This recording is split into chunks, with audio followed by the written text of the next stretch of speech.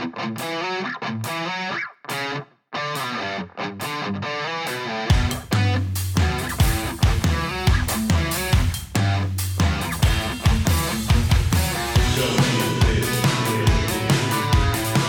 welcome to another show of Don't Get This Twisted. I am the professor, along with my co-host, Tina. How you doing, Tina? Hey, Professor. How are you? Oh, absolutely beautifully awesome.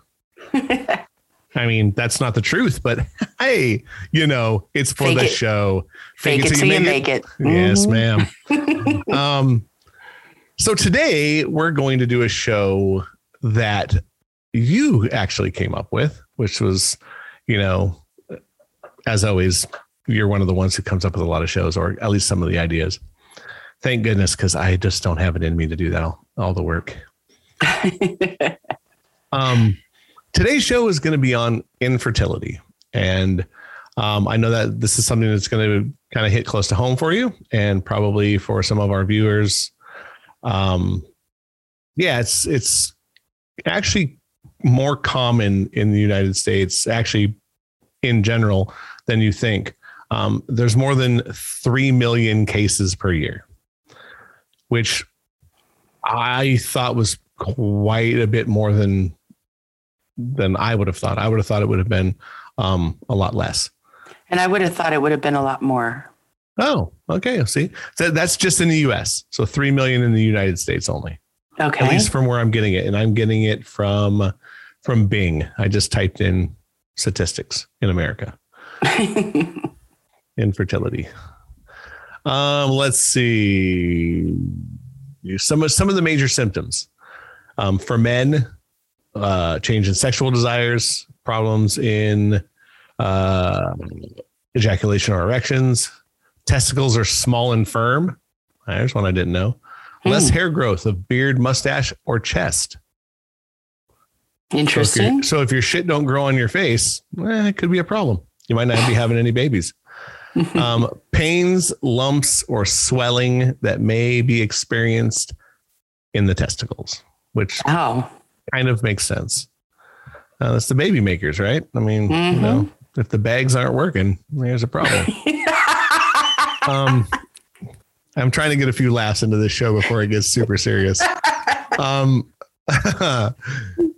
So here's some of the symptoms for women. Abnormal menstruation, excessive facial hair growth. So that's something crazy. You get the beard and we don't. Right. A loss or thinning of your hair. Okay. And obesity, which, you know, if you go back to the ED show. It's the same for men. Yeah. You know, look, if you're overweight, your thing don't work. Or your nuts start hurting. For goodness sakes, it's just a horrible, horrible thing. Let's see some treatments. Hormone therapy for improving sperm count. Ovarian stimulator. Self-care. Let's see. Relaxing techniques. Try intercourse within a week after menstruation. Okay. Let's see. Causes. Low sperm count to diabetes or hormonal variations. Diabetes, another ED one. Sexual problems like premature ejaculation or erectile dysfunction. Another reason not to have a baby. Smoking. Very bad, obviously, for having children and pretty much anything else in life. And then certain medications. In women, let's see, your causes. Ovulation disorders due to variations in hormones. Uterine abnormalities, thickening of the uterus walls, being overweight, just like us men, infections that are sexually transmitted. So getting an STD can stop you from having a baby, and being exposed to certain types of chemicals. So, you know, it looks like with a lot of different things in our health, it looks like obviously there's some things that go along with our sexual reproduction. Being overweight being one of them, and several other things. So obviously it is a bigger deal. There's someone in my life that I know that is very close to me that could not conceive. They were trying, and then they decided they were going to just give it up because price. It was just expensive, and it's unfortunate. They decided to get a dog because, well, it's the next closest thing to a baby. If you until you have a baby, because then it's nothing like that. So that being said, let's start with experience, because obviously my experiences aren't what yours are. I was lucky. The only issue that I ever had during the making of a child was we had a false pregnancy, which is where your body thinks the egg sticks and it does not. You're literally not pregnant. It's not even a big deal. The doctor literally said, here's your picture. You were never pregnant. There's no reason to, feel like you can't have a child. Go make one. And fortunately, we went and made one. And now he's just a asshole. I love him, but he's an asshole. So what are your experiences? Let's go that route. Since I know this was your idea and your show, I'm going to assume that you have a much larger story to tell than I do. Absolutely. So back when I chose to get married, which was 16 years ago. We had been having sex for about 5 years, but we're not getting pregnant. We weren't really trying, but we weren't avoiding anything either. So I started going to the doctor, which turned into a fertility specialist. It turned into an endocrinologist. It turned into all these appointments that I had. We had to be tested, found out that my husband's sperm count was exceptionally high and viable. So that was a good thing. So all the problems that we had started with me. The problems that I was having weren't really bad or severe. They were definitely things that could be prevented and fixed with medication. So I had PCOS, which is polycystic ovarian syndrome. And basically what happens is your body doesn't, it'll make like little cysts in your ovaries, or it causes problems with being able to make the follicle, which becomes the egg, which becomes the embryo. So anyway, I started going to all these appointments and the medications started coming in. I was getting a moving box full of medications every month from a client of mine who worked for a fertility, I don't want to say drugstore, what is a pharmacy. So anyway, I'd get these drugs and I'd take them all out and refrigerate what I needed to and read all the instructions on everything. And there were shots and there were lozenges you put in your mouth. There were things that you inserted up into your vagina. There were creams. Pills.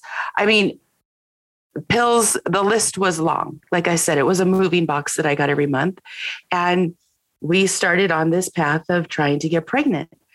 And we'd go to the appointments and we weren't getting the results that we wanted. And so they kept doing these different things. They got me into a drug study where they were giving me medications that were approved in other countries, but not in the US. So by the time I was at my peak, I was taking so much medication, I didn't even know who I was. The severe bitchiness, the pain, the periods that were a mess, emotionally being just spent, physically being spent, the injection sites swelling and being sore and aggravating the muscle. There were so many things that went on with this. I'm surprised that there could be a baby to be made because nobody would want to have sex with a woman going through all these things. Right. And how old were you at this time? I was 34. Okay. So I went through all of that for several months. We did the embryo. Well, first it started off with just doing inseminations. Like his sperm would go, they'd inject it into me when I was ovulating. And you do that for like 2 or 3 times within a 3-day cycle. And then you'd wait and then you'd see if you were pregnant. So we did that quite a few times. And that was not catching. So then they did surgeries to kind of clean out the uterus lining and start that over. I felt like I was a pincushion, just everything that you could possibly think of, we were doing, to the point where like we had to have semen at the doctor's office by a certain time on a certain day because of the egg retrieval and having to work, trying, to make money to do this. My husband at the time and I could not even get to the doctor. So we had my cousin go and pick up the bag that had my husband's specimen in it and run it down to the doctor so that it could be done in time and they could make the embryos. And it was quite an ordeal to get pregnant.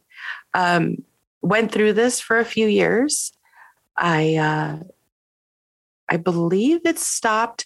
We were doing this quite often for several years, and it stopped when I turned 40. When I turned 40, I had my last miscarriage because I had a few miscarriages that were not very long-term, but they were ultimately miscarriages. I had a miscarriage. I was feeling really sick, and I said, I'm going to go lay down. And I woke up in the middle of a nap and I was drenched in blood, got up to go to the bathroom, and there were pieces that were literally falling out of my pants as I was walking to the bathroom. Found out later that was my last and final miscarriage. And when that miscarriage happened, for some reason, it did something internally to me and I was not going to be able to hold a baby anymore. So I had to have a partial hysterectomy where they removed my uterus and my cervix. So basically, I didn't get pregnant.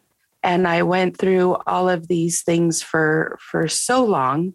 And it was so intense. I don't know how my husband at the time put up with me because of being severely bitchy, having no real personality. I was exhausted all the time, the pain, the seriousness of all these medications and keeping a schedule was intense. And at the same time, I was also taking care of my grandfather who had to come and stay with us because he was elderly and sick and he was having a lot of problems himself. And I was his caregiver and I was in charge of his medical decisions. So I was doing that too. So life was just really stressful on all of us. I have an adopted daughter and she had a hard time with it too, because she couldn't understand how I would want a baby after having her.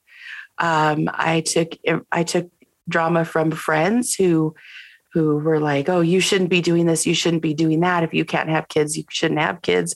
I mean, it was really an insane time because I didn't get a lot of support.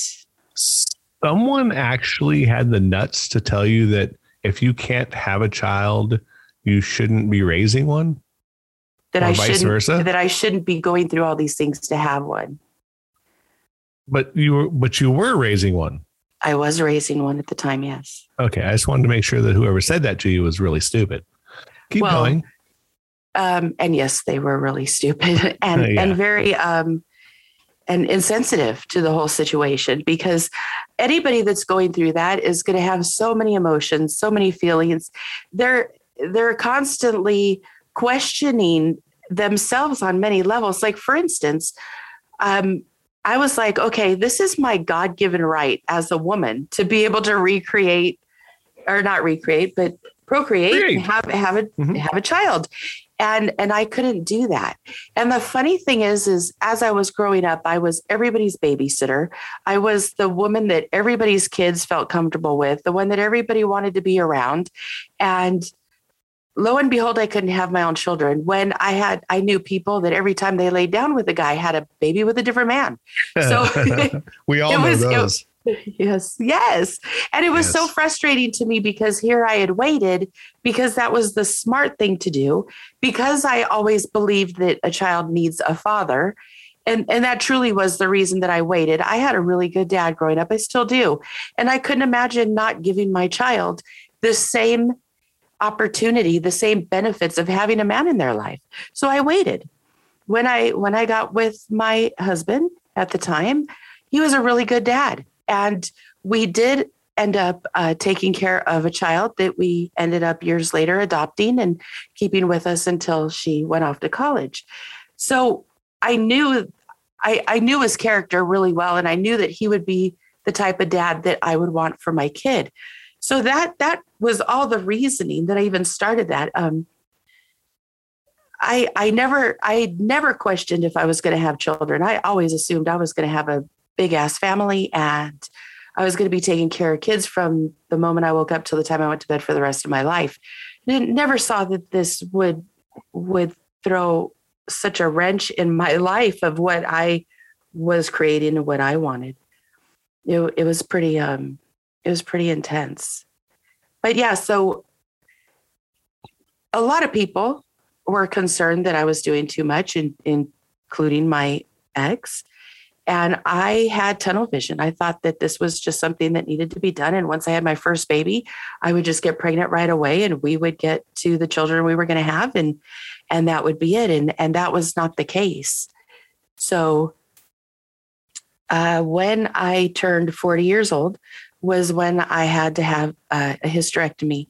That was when we couldn't do any more medications.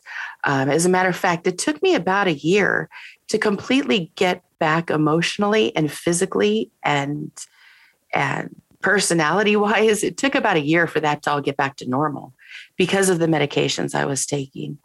And it was a really hard thing for me to digest that I couldn't have children. I felt very much alone, and I felt like I was a failure because I couldn't make this happen. And especially seeing, like, for instance, we were told by the doctors that from my husband, I would need a push of about 20 million semen. Okay. He was pushing 170 million. Like, there was no reason that he couldn't have a buttload of children. Right. It was all me. So that stress and that anxiety was really hard to handle. And on top of it, trying to be a mom and a wife and a working woman and everything else that came with it. It was overwhelming. The grief that I basically suffered in silence as one thing failed after another. Looking back, my husband at the time, he didn't really want to have kids. He knew that was something I wanted, and he was doing it for me. So at times I didn't feel like I got the support that I needed, but maybe not the enthusiasm was probably the best way of putting it. So it made it really uncomfortable for me to go through this. And I found since then that women that have gone through this still suffer years and years later after trying, because they've never dealt with the grief and the loss of not becoming what they thought they would be, or in all the miscarriages, because miscarriages just goes crazy in this type of situation. Like, you get pregnant and then you can't keep it. So I find that 10 years after all of this, I'm finally able to talk about it where I'm not crying, and I could look and see the light at the end of the tunnel and look back and go, wow, thank you, God, for not getting me pregnant. Because, right now I'd have a 9-year-old going through a divorce. Who wants to do that? There's no one, trust me. No one. So see, there's so many things that was going on. And I did the in vitro, where they basically go in and they laser your ovaries so that your ovaries could surge a bunch of follicles to start the process of making a baby. So they did that to me. And then they harvested 10 viable embryos. They decided that they were going to put 5 in me the first time we did it. So, and that in itself, I have to tell you, was the most insane thing I think emotionally I had to go through. Well, yeah. I mean, 5, what could be living humans in you. Yes. So I go to the doctor and the doctor says, we put 5 embryos in you and they're the 5 most viable ones. And we'll see like how many you take. And I said, well, what are the chances that they all take? She goes, well, there is a chance that they all take because they are already embryos when we're putting them inside of you. And I said, well, what happens if all 5 take? She told me, we take 1 or 2 of the strongest or one of each sex, depending on what it is that you want. And we abort the rest of them, or we terminate the pregnancy of the rest of them.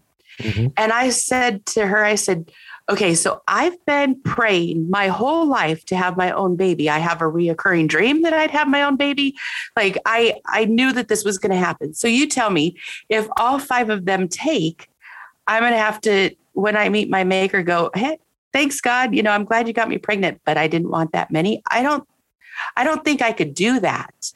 So if all 5 of them take, guess what? I'm going to go to term or try to go to term with all 5 of these babies. And even that was the scariest thing because I'm sure 5 freaking babies with 2 hands and a husband that doesn't even know how to hold a baby. Oh my God. How is that even going to work? Like I'm going to have to sell my soul to pay for all of this, but, ultimately I was supposed to go home and put my feet up. My uncle died that night after I had the in vitro, and he died at my parents' house. So of course I got the phone call, needed to go over and take care of things. And lo and behold, none of those embryos came to be. And that in itself was, to me, such a failure that my body couldn't make one child exist in this world. The depression and everything and the anxiety was extreme. And then you're just kind of off your rocker because you're on so many hormones anyway.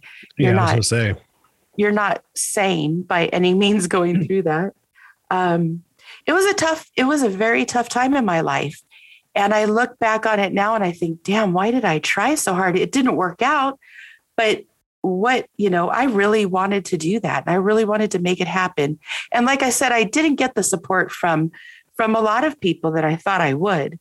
There were family members like my grandfather who knew when I was ovulating. He kept a calendar next to him where he sat in the living room and he'd say, okay, I don't want to see you this weekend. You guys go and do what you got to do and make me some grandbabies, and he was like my cheerleader, which I thought was kind of odd, but very sweet and funny.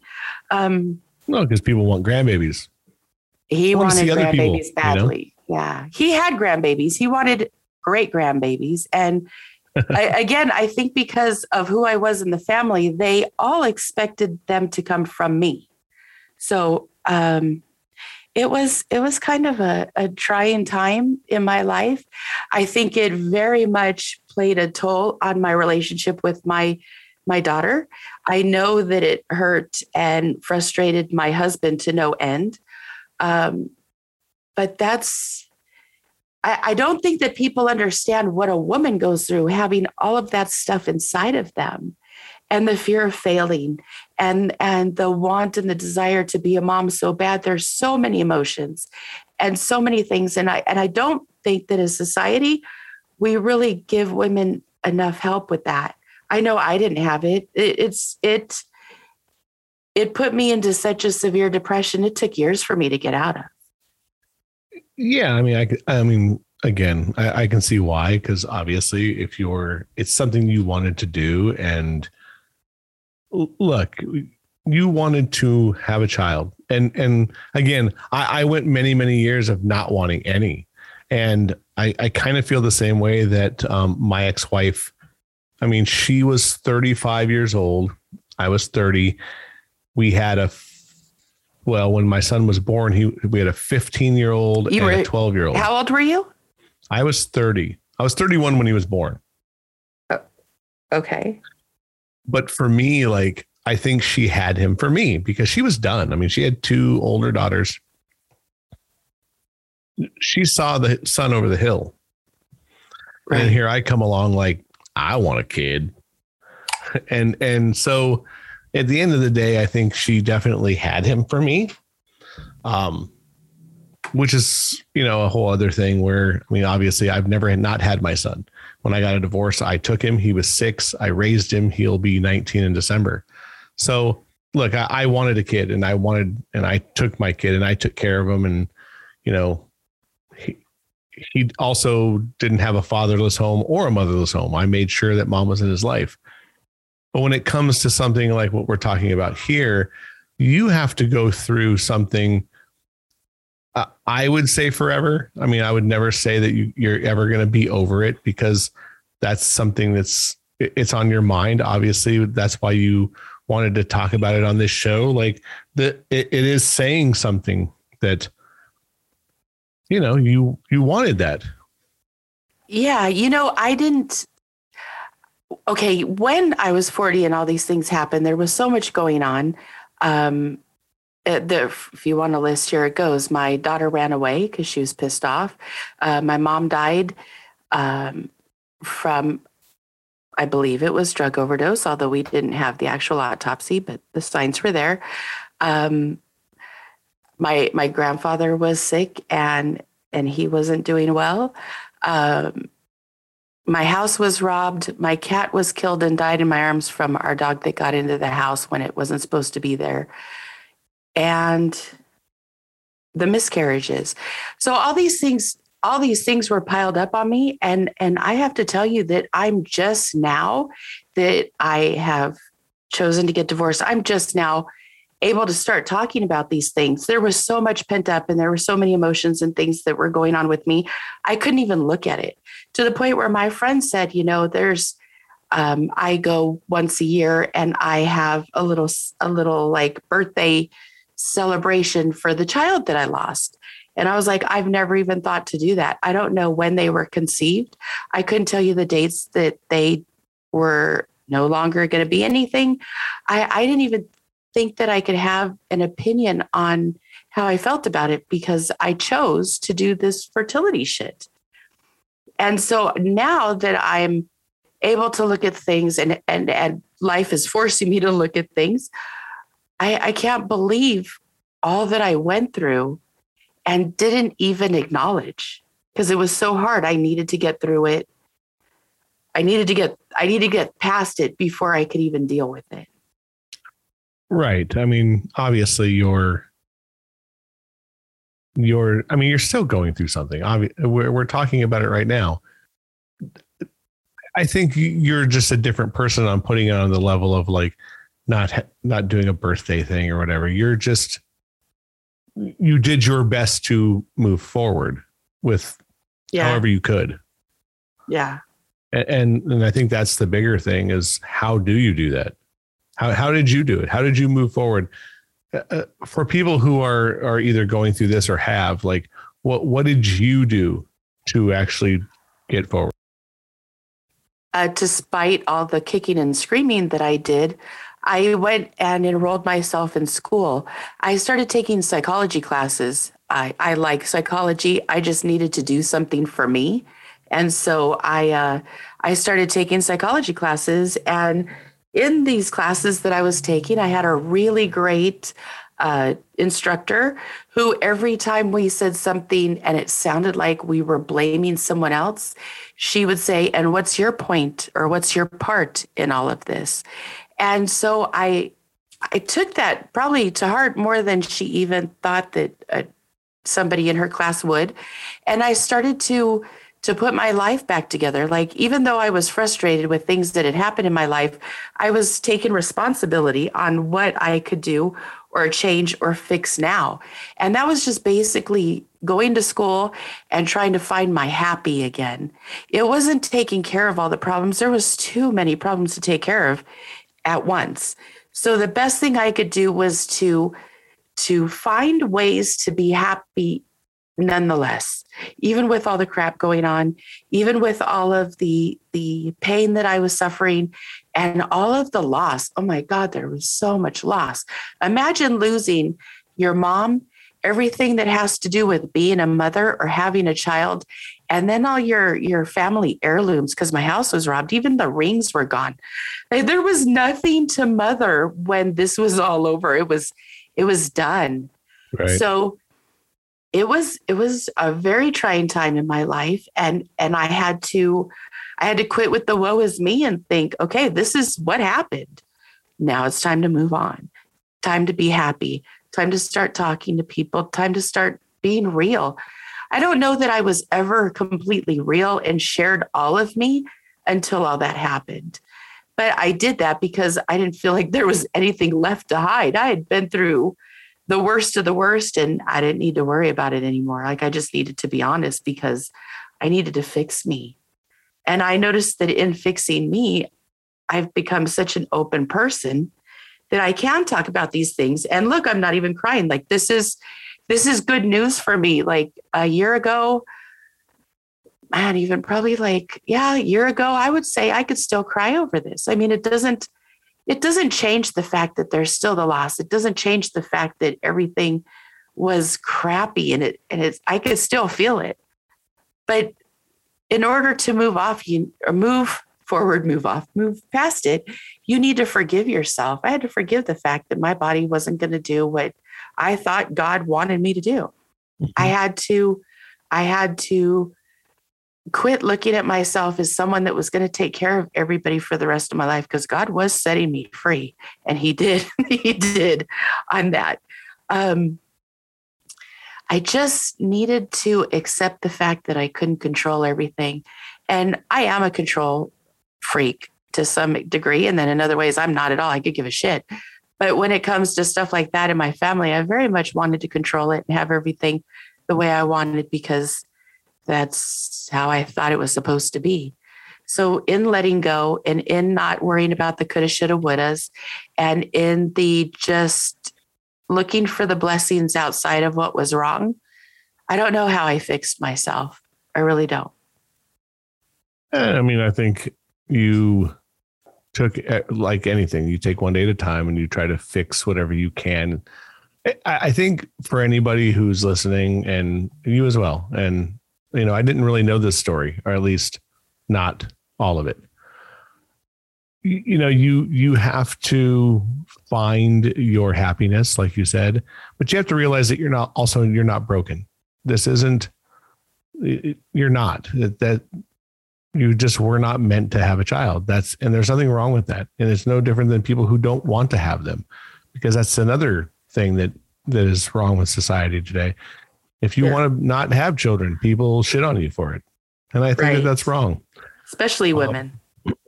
Yeah. I mean, if you don't want to have a child, it's not for everyone. I will tell you that it's not easy.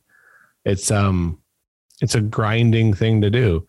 And you did raise a child. I mean, you adopted, and you know what it's like to raise a child. It's not easy. It's not. Oh no, nothing about. And then it's not easy anyway. But when you're raising somebody else's child and all that comes, I mean, that should be a show in itself, because that was an undertaking. I think I'm going to write that down.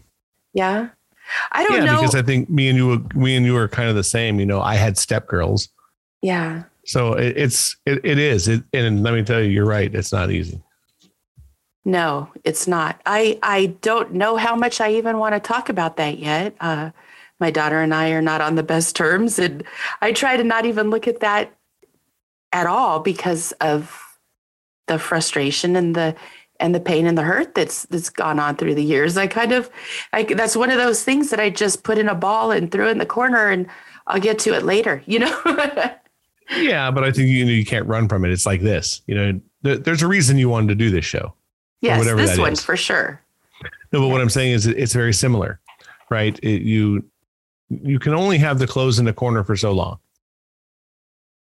We got to pick them up, sooner or later. That's true. With whatever it is. I mean, you have to realize that you're okay. You did what you did. You wanted to do this show for a reason. Yes. To just tell your story, to tell people, look, you're going to be okay. Absolutely. And that is the point. Lately, a few of my clients have been going through fertility treatments, and they are just hammered, just like I was. And they come in and they just look so defeated and beat up.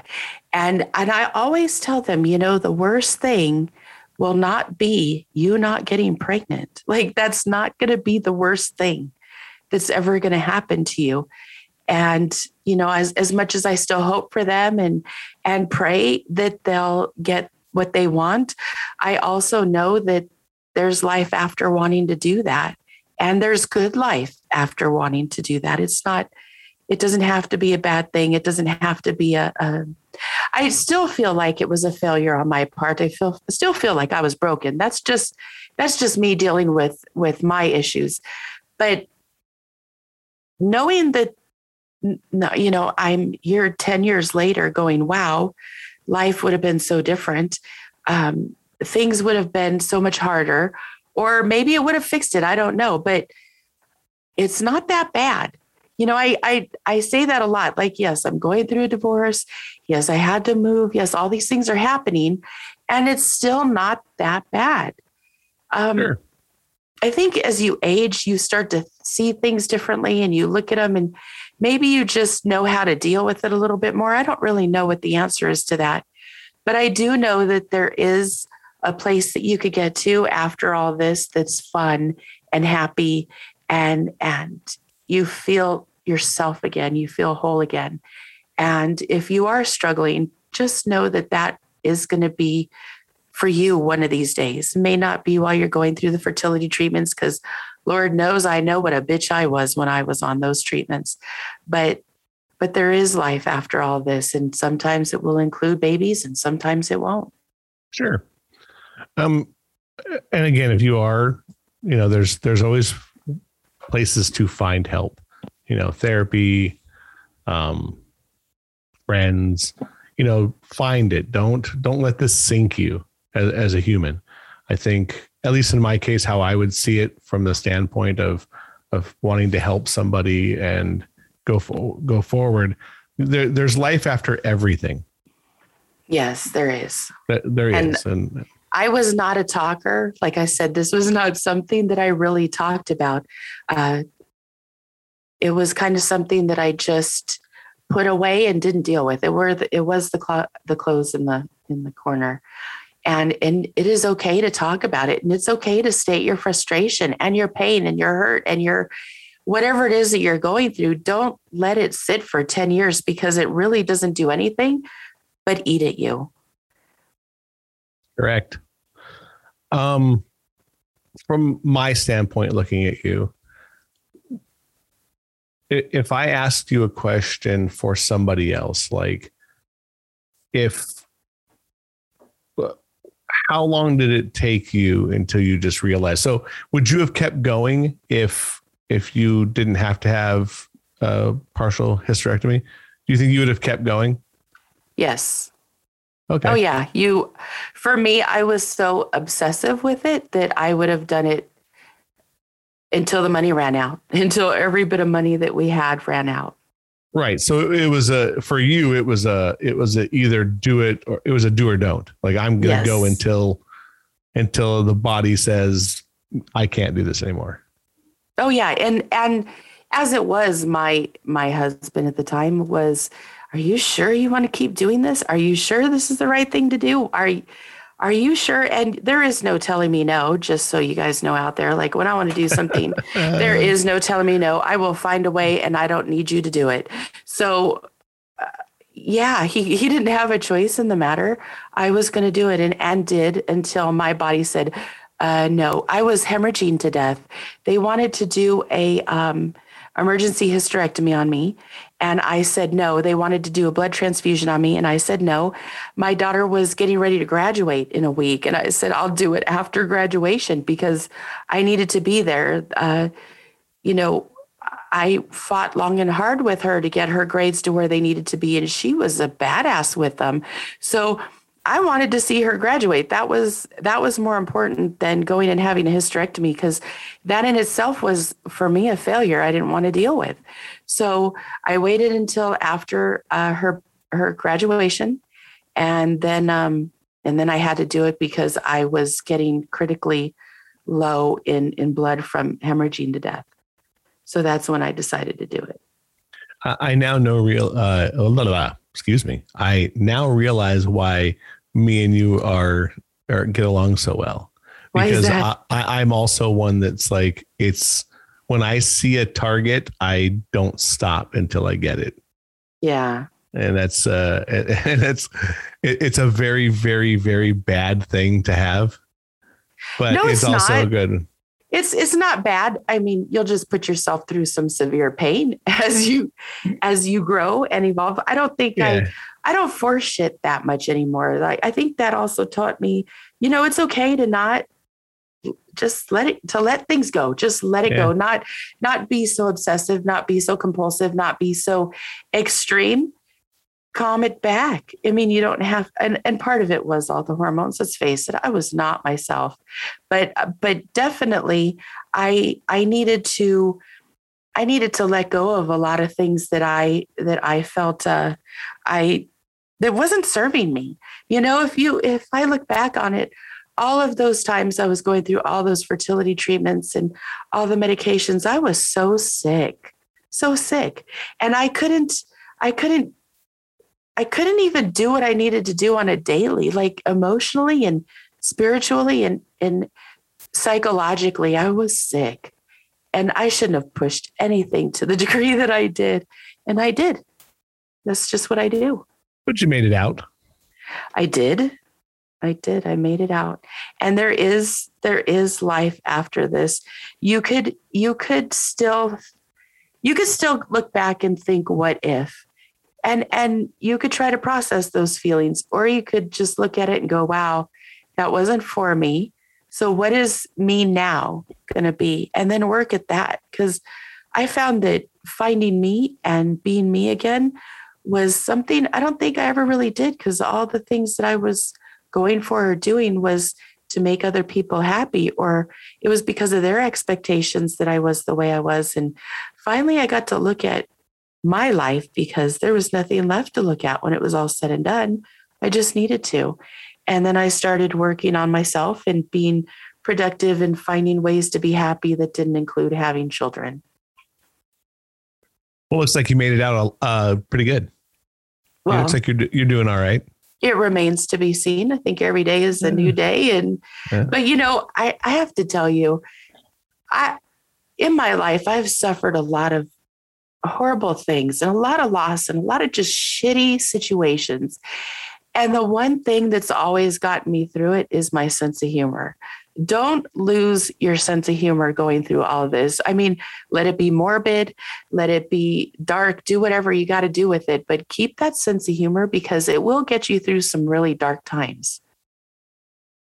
Well, maybe we can wrap it up on that. That's a pretty good statement to close the show on, I think. I think you're correct. Keep moving forward. Like the sun's brighter out there. And look, it's okay to keep fighting. Fight. Yes. There's nothing wrong with it. Whatever it is you're trying to fight for. There's light at the end of every tunnel, I think. Absolutely. Well, you want to give little shout outs here? I do. So we've been doing this for about 2 months now. And Yes. we have some new countries that our podcast is being listened to. So Australia, India, we have 7 different cities in India now. So thank you, India, for listening to us. We have England and Italy and 2 new ones, Russia and Colombia. Don't know how we got way out there, but that is super cool. Please keep listening and make sure that you follow us and you subscribe.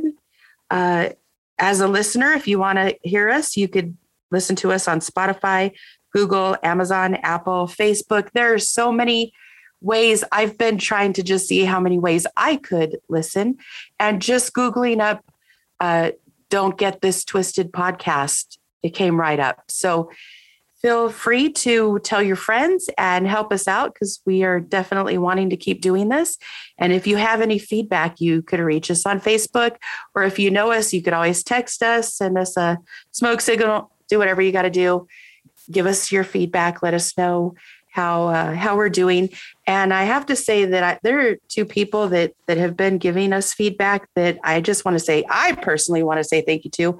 And one is Jen, who is a friend of the professor, and my cousin Mary. So thank you guys for listening. Please continue, and hopefully we will be doing this for quite a while. And as always, this is a show about opinions. And, if you don't like it, or if you do, don't get this twisted, because we're just trying to have a little fun out there. We will see you, or you'll hear us in a week from now. We'll talk to you later.